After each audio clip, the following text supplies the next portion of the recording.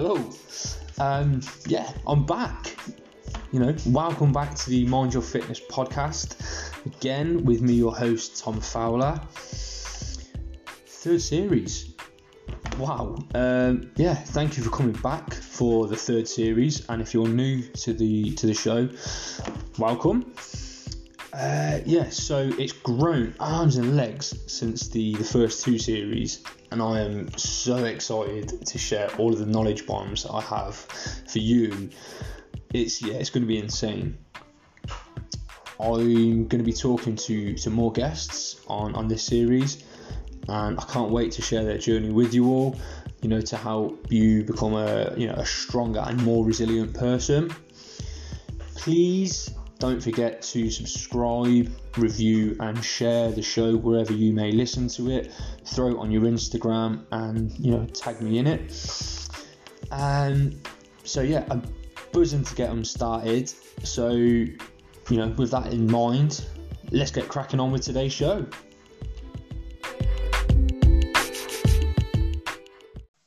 For me, everything is about mental health. Yeah, everything and it's leads back to that wellness factor. Yeah, 100%. Because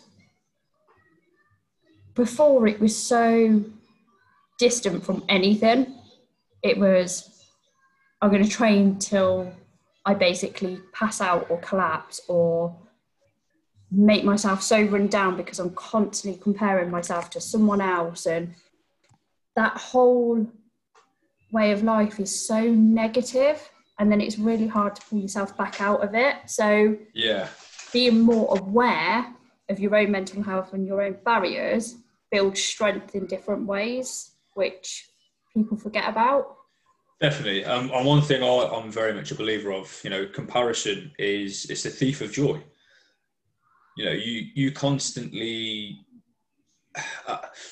before, I kind of would have said it was harder for women, but I think now, given the fitness industry, I think it's kind of level pegged now because, like you said a minute ago, like girls want to sort of grow and get this big, Kim K ass, and there's so much emphasis for women. And I still see it now of, they want to develop the lower part of their body, but then, you give them a 5 kilo weight or something and they can't lift above their head. And it's like, well, hang on, let's build a whole package. And for men, it's right, let's have a big chest, let's have big arms. But no, like, let's just look past that. Let's stop using your body as an ornament, and let's just use it for the instrument, that it actually is. So, I've had it a couple of times. So obviously I'm a trainer, but I've got a little bit of a podge. I've got a little belly, and I fucking love it. For me, my market is predominantly mums, and I go to them, so they are comfortable in their own house. But if I turned up, I could barely fit through the door. So they'd be like, "Who's this geezer? Get out! Now, what's it? Is he going to eat me or what?" But yeah, I've kind of really gone off topic there. But yeah, I think you're 100% right. You have to kind of look at that whole sort of wellness package, and at the forefront of it, mental health. It's got to be bang. It's got to be right there, right in front of you. You've got to build on it. Yeah, it's having this whole holistic overview. So it's not just looking at the silo. It is that holistic approach, which people forget about. And I think for me, after performing arts and a big saga that we'll discuss that impacted me, I did beauty and did holistic therapy. And to me, that's where I really started becoming aware of my mind, my body, and how the two impacted each other. Yeah. So, yeah, definitely. And the industry is changing slowly, but it's always going to be a slow change because it's hard to convert people. Yeah, definitely. So let's touch on performing arts then. So yeah, so we went to the same college. I was more acting, you were more dance. I still heavily believe I'm the better dancer, but that's an argument for another day. That's debatable, but you definitely can throw some shapes in the Colosseum. Oh yes. Put it that way. Oh yes. So yeah, talk to us about the performing arts element for it, and you touched on there sort of the negative side of it coming out of it. So yeah, elaborate on that first. So I lived in a household with my mum and my sister. My mum had various different mental health issues, and she was a heavy drinker. Is putting it lightly. She was a full-blown alcoholic. So for me, was she a functioning alcoholic? Sorry to cut functioning. Yeah. So she went to uni. She got a 2-1. She worked in a refuge with prostitutes and addicts, and that's when I started noticing her behaviour. But she was very high functioning. So I went to college to performing arts because I enjoyed dancing, I enjoyed expressing, and I enjoyed getting out my own head and pretending to be someone completely different and having that freedom. College was hard for me. It was tough. I struggled.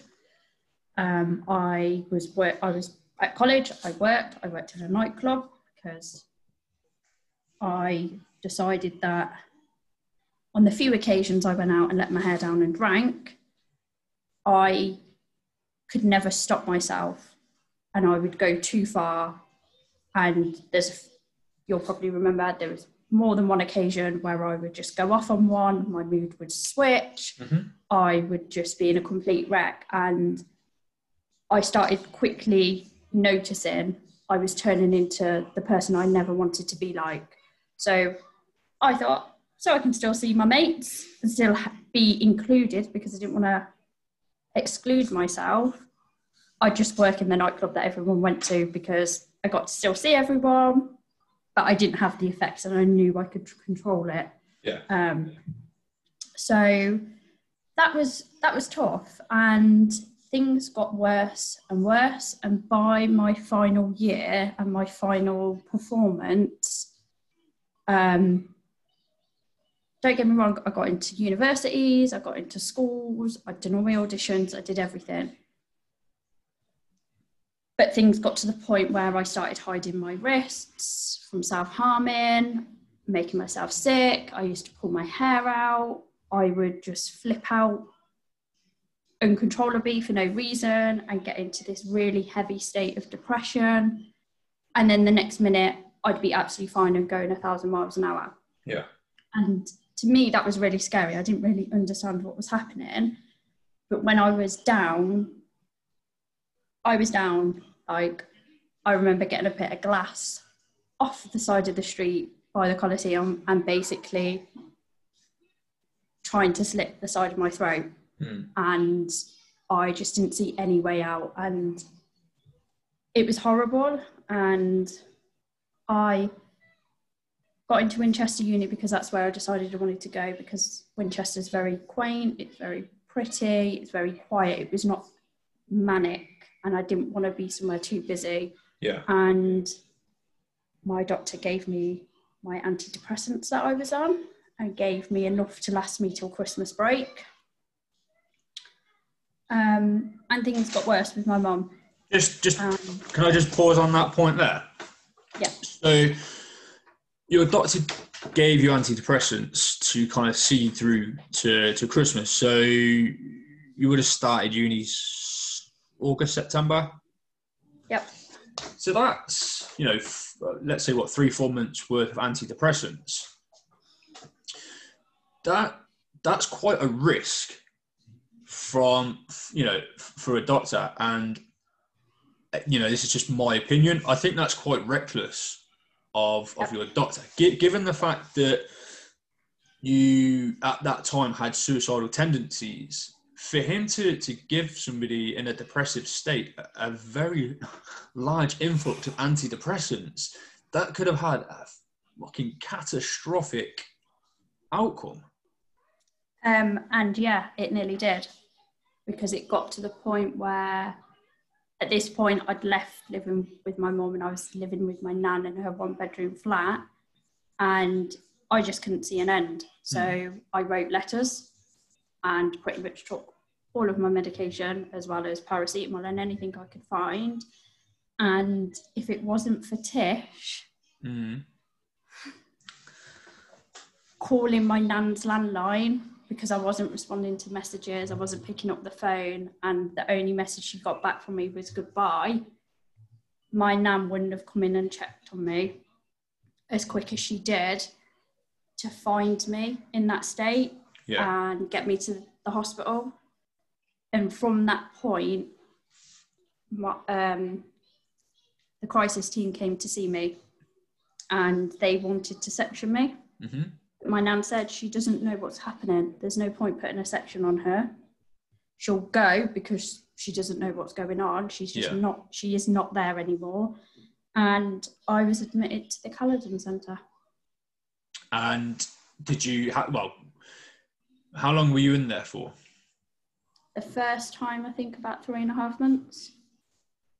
What impact do you think that had, not only on you, but I mean, I'm going to be honest, and I guess probably going to come across as quite brutal at times, but it's fine. The impact it's going to have, I guess, more on your nan and your sister, rightly or wrongly, I guess. So we come from fairly similar backgrounds in, having an alcoholic parent.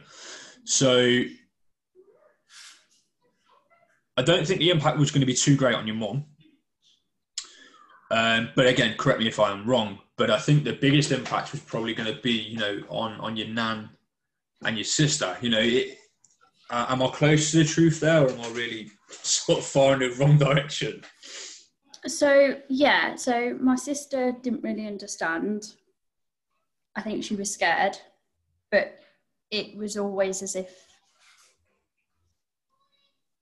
everything always came back that it was me and it was all in my head and I was attention seeking. So my mum would tell family she's just attention seeking, but no one in the family believed that she was an alcoholic. No one wanted to listen. Extended family, no one wanted to listen what she put us through. Because of her being so fully functional as an alcoholic. Yeah. And I would be like, she's drinking, I can smell it. I know from her body language, her tone of voice, everything. And no one believed me. So when I got to that breaking point and that happened, extended family believed what my mum said and believed it was attention seeking. My sister struggled a bit. My nan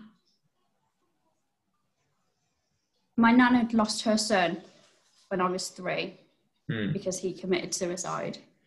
So it was hard on my nan, and my nan vowed to make sure she did everything to get me right and get me better. And if that meant me going into hospital, she didn't want me to throw my life away. And she has been like my biggest support ever. Yeah. So yeah, it was hard because she'd already lost a son. Because of the same reasons. She's going to have the same fear.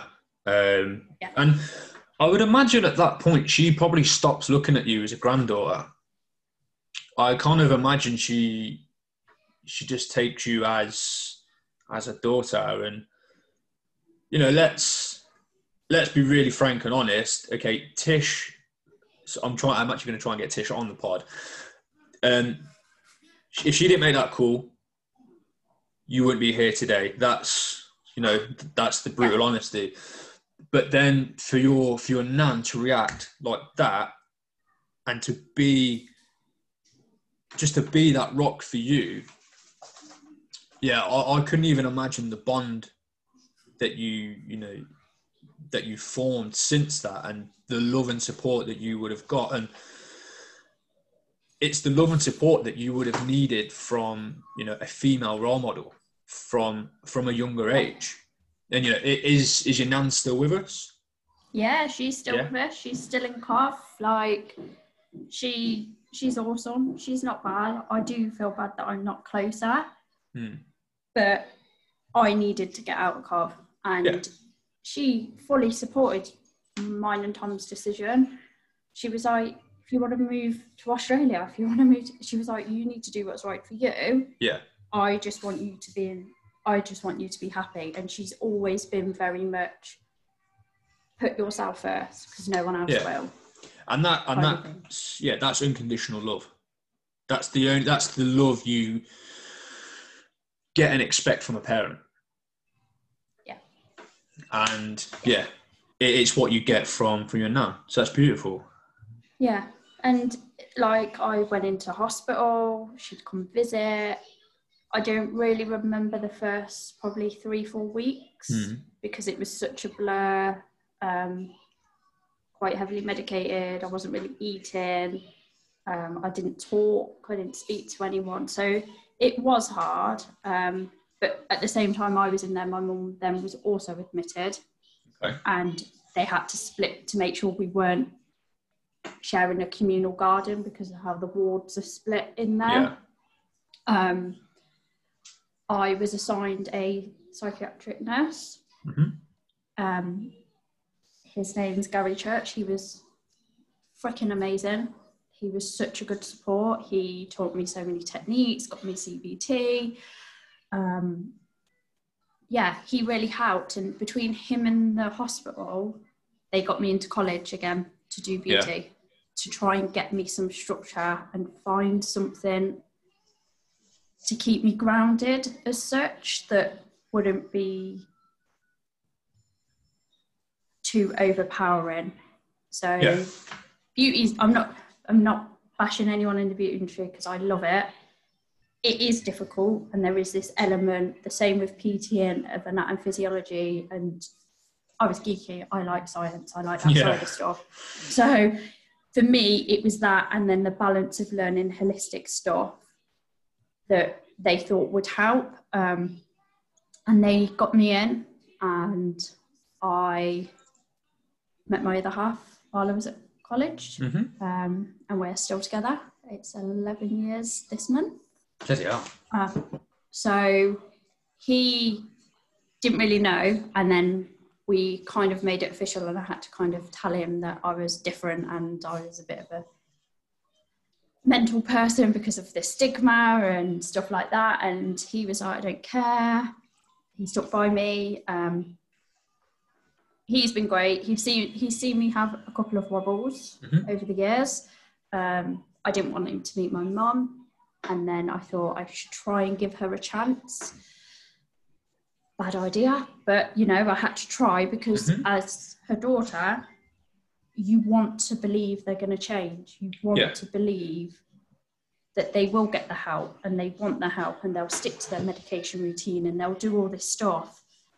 But she couldn't even do it for her kids, and she was in and out, and in the end I completely cut ties with her because I listened to my nan, and my nan said, if that's what you need to do to be well and happy, that's what you need to do. So I was taken in by my other half's family. They are the most incredible family. Like, his parents are split and both remarried, so it's an even bigger family, which is amazing. And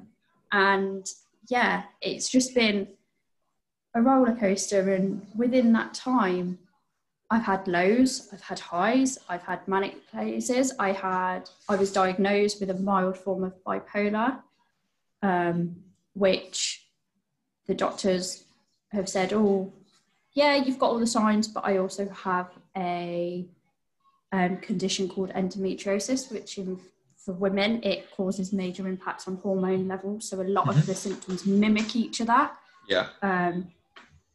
So that's a struggle. But I did my beauty. I learned about Indian head massage and chakras and the holistic side and the power of food and oils, which sparked my love to go back to dancing and yoga and find being active the way forward for me. So I haven't been on medication for 10 years.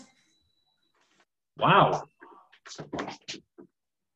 I have done everything I can not to be in that state where I need medication, because for me personally, and everybody is different, some people do need it. Mm-hmm. For me, it made me worse. I was kind of a zombie. I was zoned out because the meds were so strong. Yeah. So for me, I needed to find a different way because I wanted to function. I didn't want to be just another statistic that has this stigma and everyone points at you like you're a crazy person, because, you know, that's the stigma that's still around. And, you know, I am proud of myself, and it's only been since I've had my son that I've really become appreciative and expressing gratitude and love to myself that I am here, I have a son. I was told I couldn't have kids. I was worried when I got pregnant that, well, I got pregnant and it was a complete shocker and blocked it out and just ploughed through work 1,000 miles an hour. I didn't let up. Everyone told me to slow down, and I didn't know how to deal with the fact that I was going to be a mum. All these emotions of, I'm going to turn into her. I don't want to be like that. Oh my God, this is going to happen. And that's difficult when you've been in a household with alcohol and verbal, physical abuse.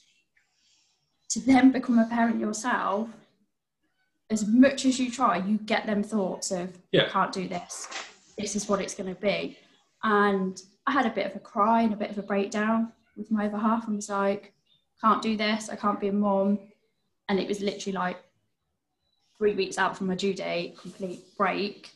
And he was like, we can do it, kind of thing. He said he was terrified. So that made me feel better. I knew then I wasn't solely on my own. And he came early because I couldn't feel him move at all through my pregnancy. So they decided to introduce me early. And I had a sunshine midwife. So a sunshine midwife is basically someone who has had mental health issues in the past or at higher risk of postnatal. You get assigned a sunshine midwife. So instead of them coming out for the first 5 days, I had her for 30 days to check on me and make sure. And she was amazing. And the instant he was born and put on my chest, the love and them doubts and them feelings disappeared. So for me, I think I had a bit of prenatal depression and anxiety because I didn't know what to expect, and all these fears came in. Had him, everything was great. So proud of myself. And then I went back to work and I started distancing myself from him. I kind of started losing that bond because I was so work focused, which was difficult. And I did have times where I felt I'd lost that connection with him and stuff, but you know, I worked through it. Had a lot of issues in my last job, a lot of complications, but I'm not going to badmouth them or anything like that. But things happened that, you know, made me appreciate my son more. And things started then impacting me quite heavily negatively. And I thought, screw it. I've wanted to do PTing for a long time. I reached out to Henry, you, Glenn, all these people back in Coventry that I've known for years and have seen me go through hell and back, asking them for their advice. And every single person went, why not? Someone even said, why haven't you done it before? Why have you waited this long? And I think the combination of feeling settled in a relationship, owning a home, having a son, gave me that courage to go, I'm going to learn something that I want to learn for me. I want to make a difference to people and help people because of the positivity it had on my life. So I got qualified. Shout out to Luke at the PTC. Hey. Brilliant. Absolutely loved my qualification with him and the guys, and they're so supportive. And even through some of that, I was having a really rough time, and they were so understanding to see me through and get me through my qualification, especially lockdown. Yeah. You know, COVID, you know, and can't escape that bad boy. That's here for the foreseeable. Well, until we're told it's not. Yeah, when it fits their narrative. Yeah, when it fits their macros. Yep. So yeah, it's been. I haven't had the easiest upbringing. Living in Coventry, there's a lot of poverty. There's a lot of negativity within the city, and it's really. It takes such a strong person not to get sucked into that environment and that world. So credit to everyone that didn't get sucked into that life, because it's, you become a statistic, you become a number. And, you know, I feel very lucky that I managed to find someone that I love incredibly, that is supportive, and we moved to Bournemouth. Like, we have an amazing home here, right by the forest. He encouraged me to do my qualification in PT. He encouraged me to change jobs when he could see the negativity it was having. Because it got to the point where it was very negative in the work environment.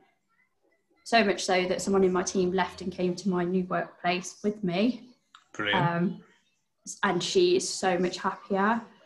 But yeah, I am in such a better place, and I am now a qualified mental health first aider.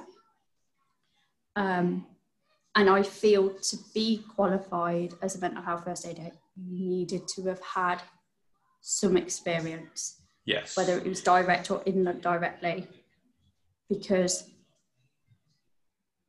it's complex. Trying to explain to someone how you feel when they don't or haven't felt like that is a really difficult thing, and there's such judgment. So, you know, I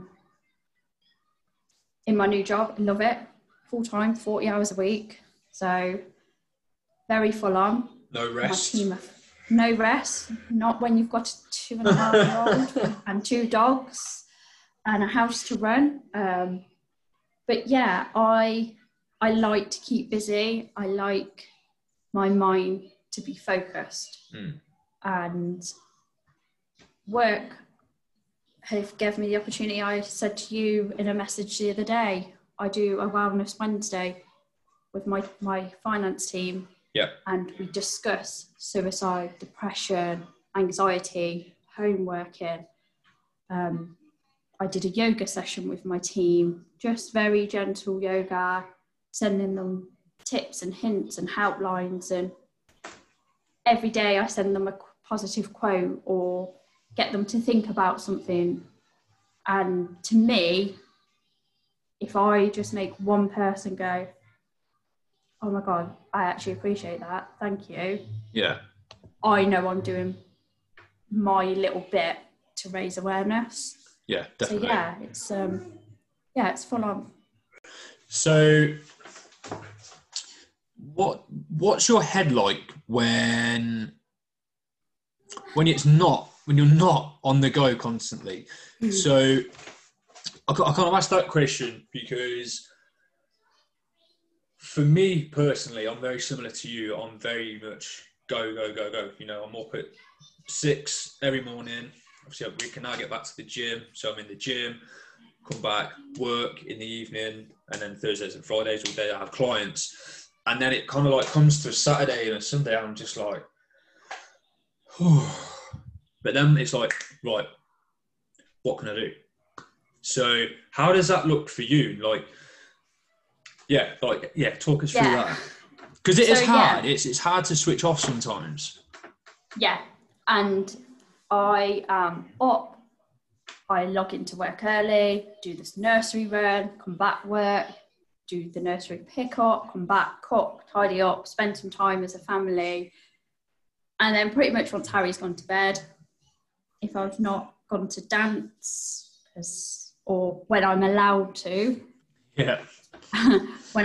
Because I do pole fit. So if I'm not at pole fit or at the gym in the evenings, as soon as Harry's to bed, I'm very much not far behind because I'm just exhausted. But yeah, come a Saturday, Sunday,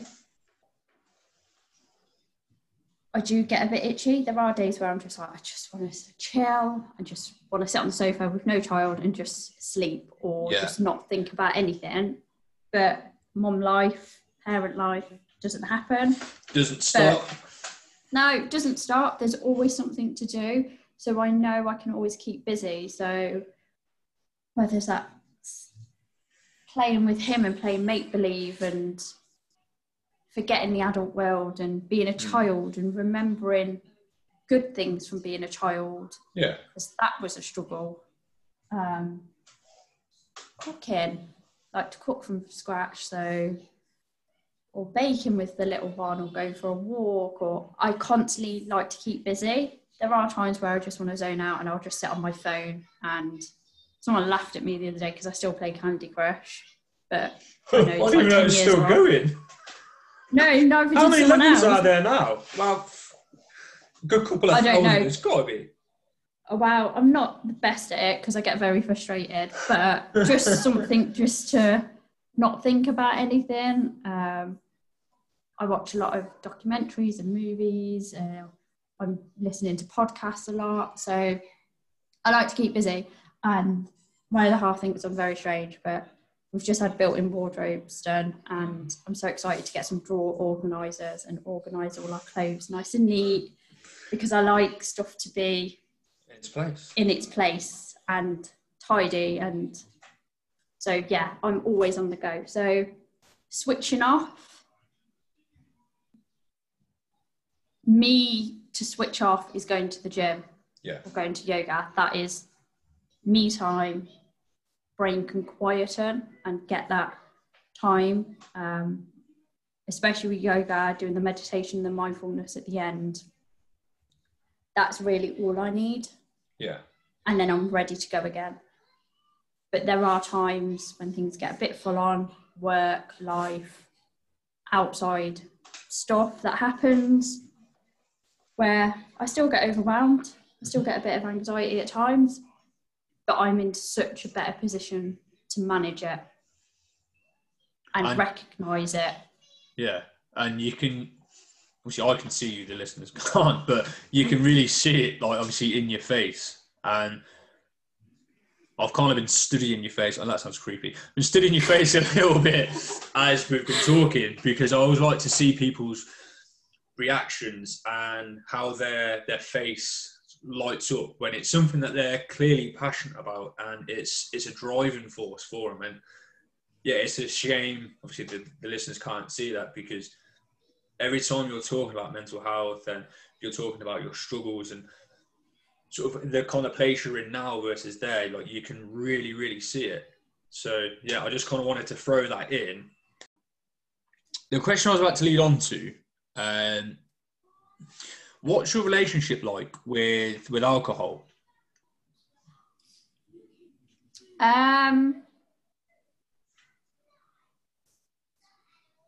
Yeah, so I don't drink.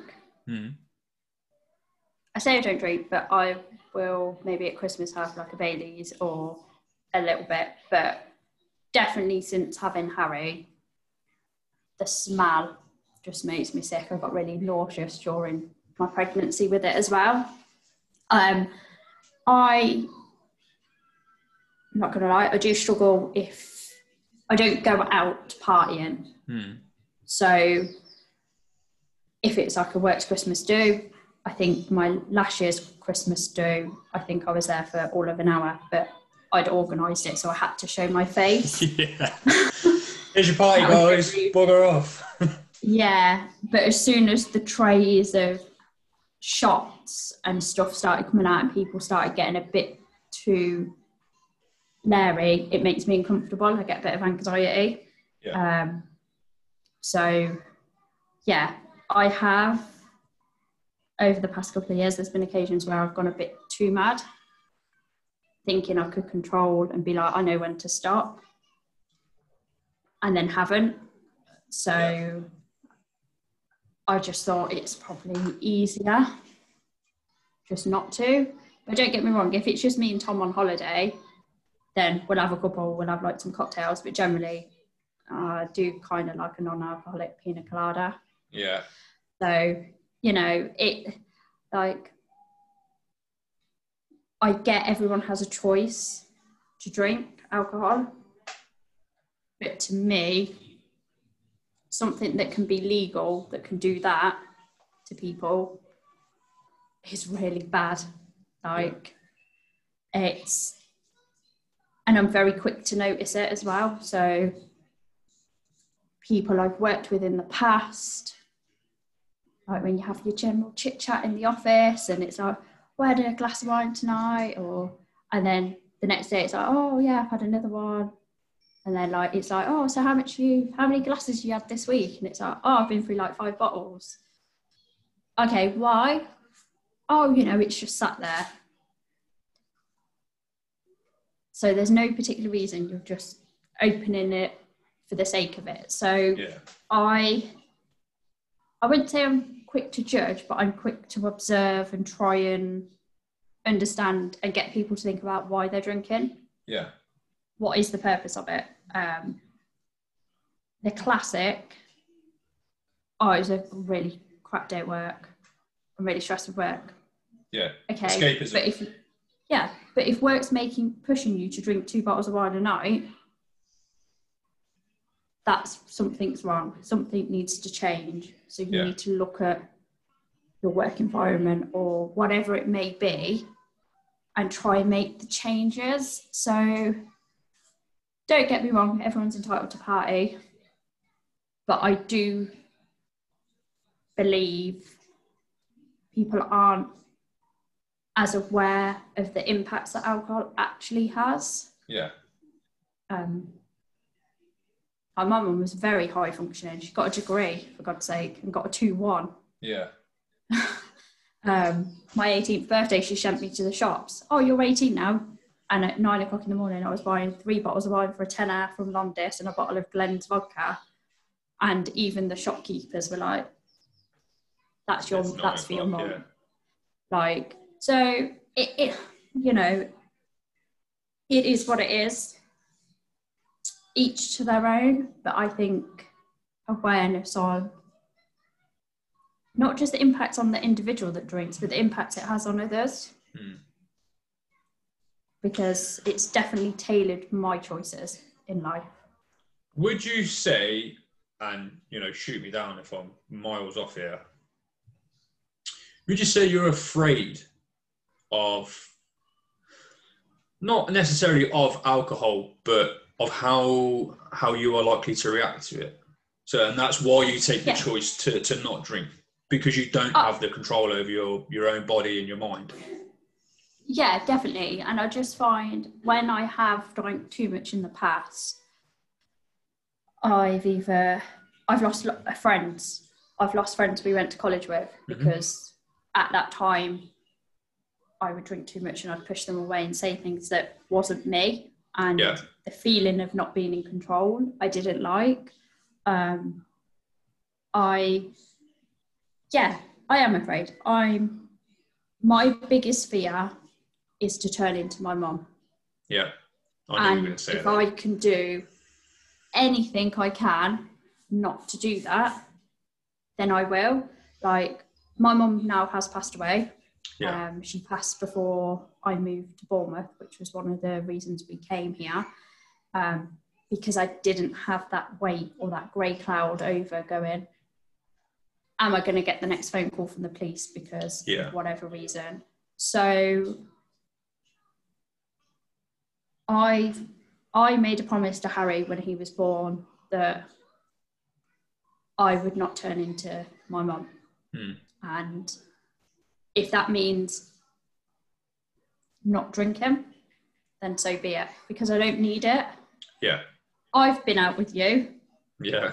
And we went to Jack's and I was on bottled water and I still partied just as hard as all you lot that were drinking alcohol. Yeah. I think that was Ollie's Christian, actually, wasn't it? Yep. So, you know, I don't feel like I need it. Yeah.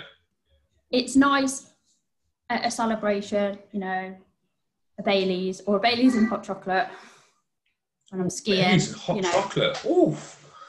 Yeah, you get that on the slopes when you ski. So good. So I'm not posh enough for skiing yet. Give it a couple of years. You know, I think I might need to start smaller, like tobogganing, and then we'll build up. I'm not Bambi on ice as it is. Seriously, skiing is another escape. So if you want to escape, go into the top of a mountain where it's throw yourself down peaceful. Yeah, but it's the whole element of it being very quiet and still. It is amazing. So yeah, I will have a drink. Like after Harry was born, the first Christmas after Harry was born, I was really scared to drink because I was breastfeeding. But I was like, you know what? Let's have a glass of Rioja. We're at my brother-in-law's, poured me a glass, and I think I had a sip and went, no, I don't want it. Yeah. Just someone else, I'll go grab a cup of tea. And I was quite happy, just, you know, but there is, you are right, there is a fear. And it's being out of control. And I've had my drink spiked quite a few times, especially when I worked at the Coliseum. Yeah. And being so out of control with your body and not knowing what's going on, that scares me more than anything. So, you know, if I don't have to, I'm not going to. And I think people struggle to understand when we go out.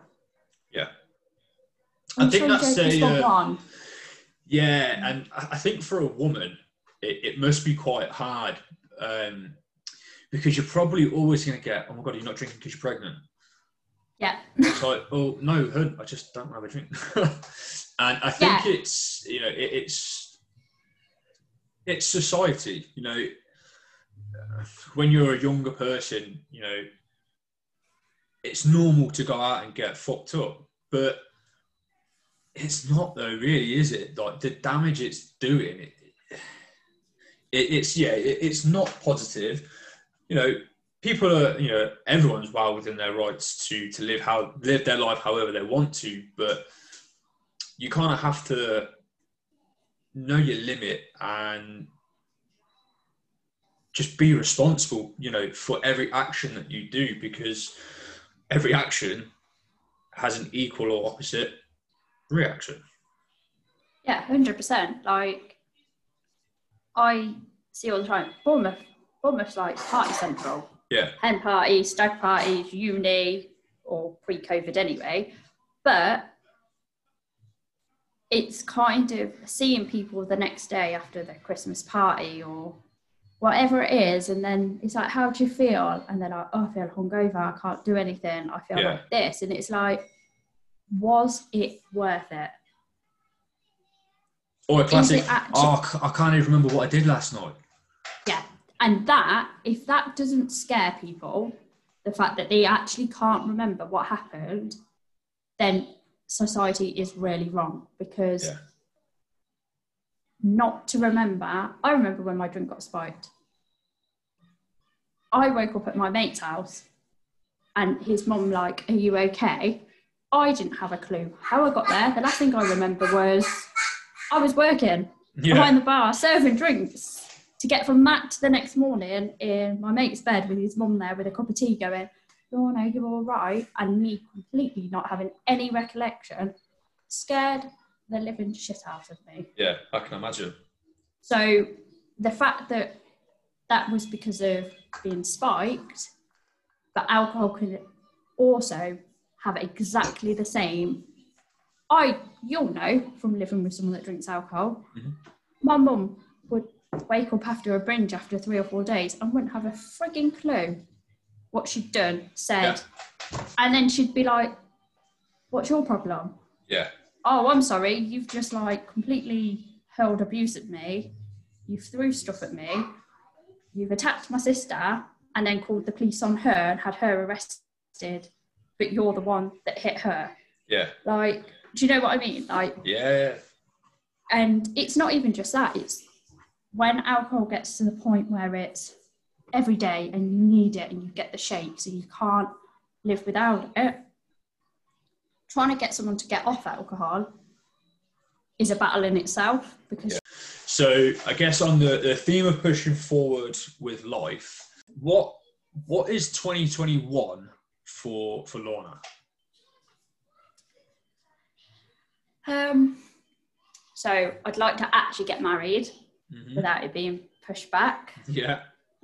Because that would be nice. So for me, 2021 is to continue my journey on developing myself, hopefully get in a position where I can start using my qualifications in personal training and what I've learned a bit more. And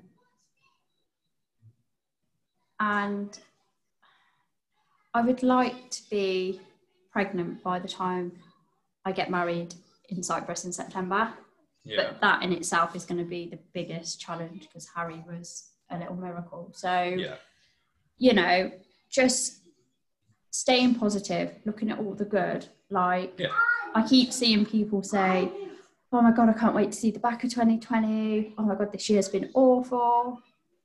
Yeah, okay. So for Lorna, my wedding got pushed back. My holidays have been cancelled. But on the flip side, I've had the courage to leave a permanent role to go currently temping, to be recognised as a talented person who's coming on permanent. So it's looking for the positive in everything. There's always a positive.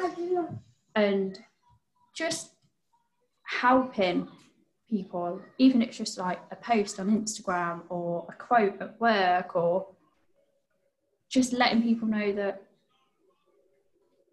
whatever's happened, there's always a positive. You've got to look for the good. 100%. The mind very quickly turns to negativity. So it's just, keeping on this positive way and being happy with myself and proud of where I've come from and what I've achieved. Yeah. Because it ain't freaking easy. But, certainly you know, sister. It is what it is. And having people such as yourself, that it's been about 12, probably more than 12 years actually. I've been together with Tom 11 and I knew you before that. So So, you know. It's been a while. Yeah, to say the least. So, you know, having people like you in my life who are on the same path, who think the same, who are happy to speak up and speak out without worrying, oh my God, what are they going to think? Is this going to affect my job? They're not going to be my friends anymore. Screw it. I am open as a book to tell my story to anyone that wants to listen, and how I've got to where I am now and where I'm going forward may not be the right path for everyone, but everyone's on a journey. Definitely. Everyone should appreciate that journey. So, 100%. Keeping forward and being a mum. Love it. I want to end with a couple of sort of quick fire, sort of loose questions. Oh. So, let's just envisage you are a world star dancer. You've got everyone at your beck and call. Everyone wants to book you to perform on their show, and you're just leading. You're just smashing it. You've got 3 people, dead or alive, that you can work with. Who are those people, and why would you want to perform with them? So he's not a dancer, but Robin Williams, Yeah. 100%. I also Heath Ledger. Yeah. Both committed suicide. Yeah. So they are very close to my heart, and they are two people that should never have got like that. So definitely them. And then I would be open to perform or work with anyone as long as they had the positive attitude towards mental health without the stigma. I like it. I wouldn't work with someone that's up their own arse and doesn't want to expand their mind. Somebody gives you an elephant, right? Full grown circus elephant. He's a big old beast. You can't give him away. You can't sell him. What do you do with him? Build a nature reserve. Mate, that is the best answer I've ever had.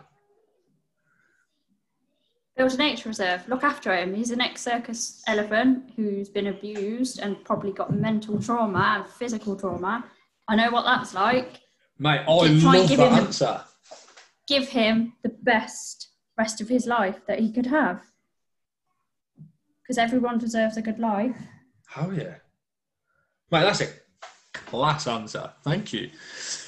But thanks for having me. My pleasure. So Lorna, thank you so much for coming on and sharing your story. And for all the listeners that have obviously listened, please check Lorna's Instagram out, because I think you'll get a lot from her. And yeah, if you are interested in working directly with her, drop her a message.